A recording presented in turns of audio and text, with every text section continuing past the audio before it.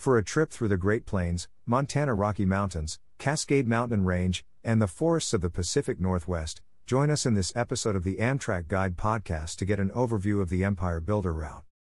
It's a great way to see a large part of the United States, ranking as Amtrak's third longest route behind the Texas Eagle and California Zephyr. You'll spend 2 nights on the train if you travel the entire way between Chicago and your choice of either Seattle or Portland.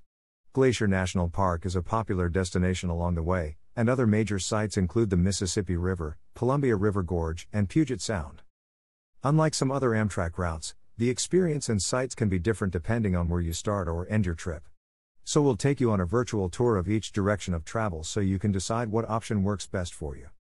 As a quick tip, late spring and early summer trips are generally best in order to see the most scenery. However, winter travel can also be quite magical with snow-covered forests and mountains. Note that in the winter, you will only be able to see the Rocky Mountains on eastbound trains, and only the Cascade Mountain Range on westbound trains. With that said, let's get on board to explore the route. We'll start on the west coast and head east. You'll reach the best scenery faster heading in this direction. Departure from Portland and Seattle is around 5 p.m. The Portland trip segment offers scenic views of rivers and Mount Hood early on in the journey. You'll travel over multiple bridges, through the Cape Horn Railroad Tunnel, and in the Columbia River Gorge for 55 miles. The train hugs the shoreline of the deep blue waters of the Columbia River as it travels through the Cascades, which have reddish and tan-exposed rock and green pine trees. You'll want to be on the right side of the train to see the river along with several waterfalls, dams, and additional views of Mount Hood, which is the highest mountain in Oregon. If you choose to start in Seattle instead, you'll want to be on the left side of the train to view the best scenery. The Empire Builder crosses over the Salmon Bay Bridge after leaving Seattle, and travels along Shilshole Bay and past the many boats in the marina. Then it is a ride along the shore of Puget Sound for about 30 miles. After the Everett station, the train heads into the Cascades. You'll see pine forests before the 7.8-mile Cascade Tunnel at Stevens Pass. It is the longest railroad tunnel in the United States. On the other side of the tunnel, you'll be able to see the blue-green waters of the Skykomish River, which is the longest river in Washington state. It's visible from both sides of the train. In Spokane, Washington, the Seattle and Portland Empire Builder trains join together then continue east. You'll likely be sleeping when the train enters the Rocky Mountains.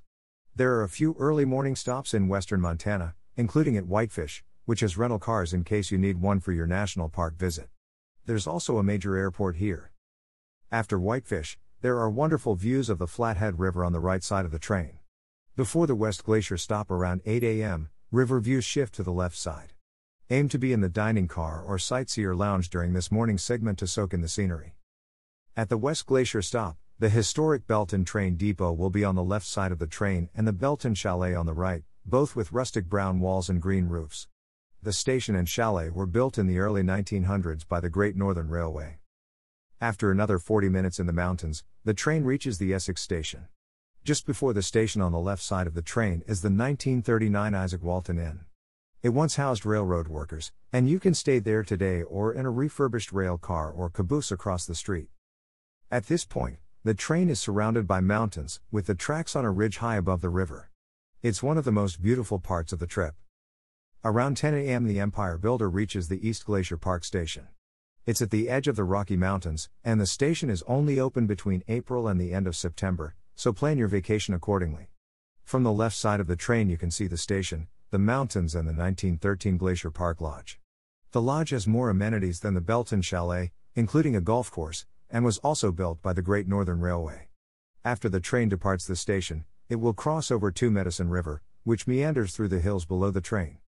For the next 8 hours, the Empire Builder is in Montana. There are expansive views and endless skies, and even though you're in the Great Plains, the landscape won't become completely flat until North Dakota. At the Havre, Montana stop you'll be able to get out and stretch your legs. There's an old steam locomotive on display next to the Amtrak train platform. It once pulled the Empire Builder across the country. Be sure to also look for the Milk River before and after the station. The next major site is the Missouri River, which will be on the right side of the train just before the Williston, North Dakota stop.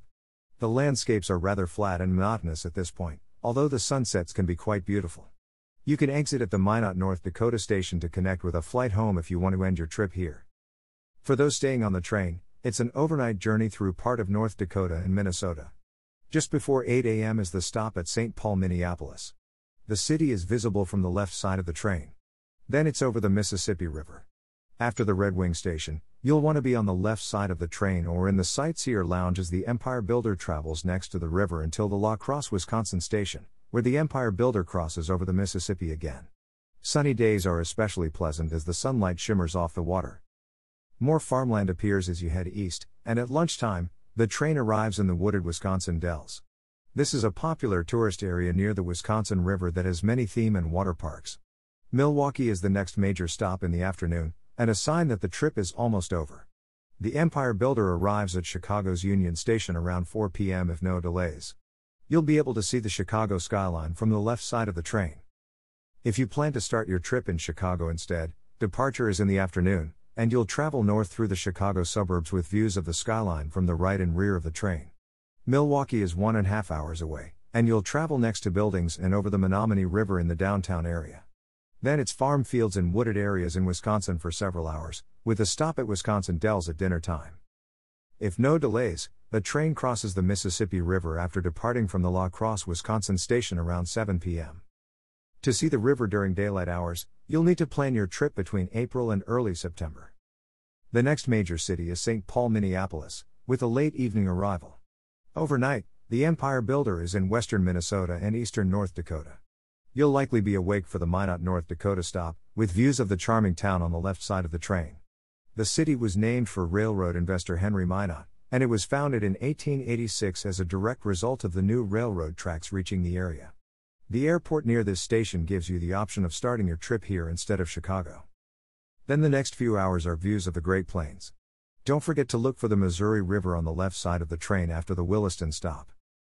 Around lunchtime, the train reaches Montana, and the majestic Rocky Mountains will become visible in the distance near the Shelby, Montana station. There are beautiful views of the mountain peaks before the dinnertime stop at the East Glacier Park station. The trip through the Rocky Mountains begins at this point, and it's about 2.5 hours of stunning scenery if you are traveling in June. Keep in mind that any major delays will reduce visibility in the mountains due to nightfall. Arrival at the Whitefish station, which has rental cars, restaurants, hotels and an airport, is around 9 p.m. Overnight, the Empire Builder enters Washington State. If Portland is your destination, you'll need to be up early and on the left side of the train to view the Columbia River. Otherwise, the right side of the train has better views going into Seattle. Arrival times in both cities is after 10 a.m. That wraps up our overview. For more information about the Empire Builder, visit AmtrakGuide.com and stay tuned for the full-length audio tour. Until next time, keep on riding trains.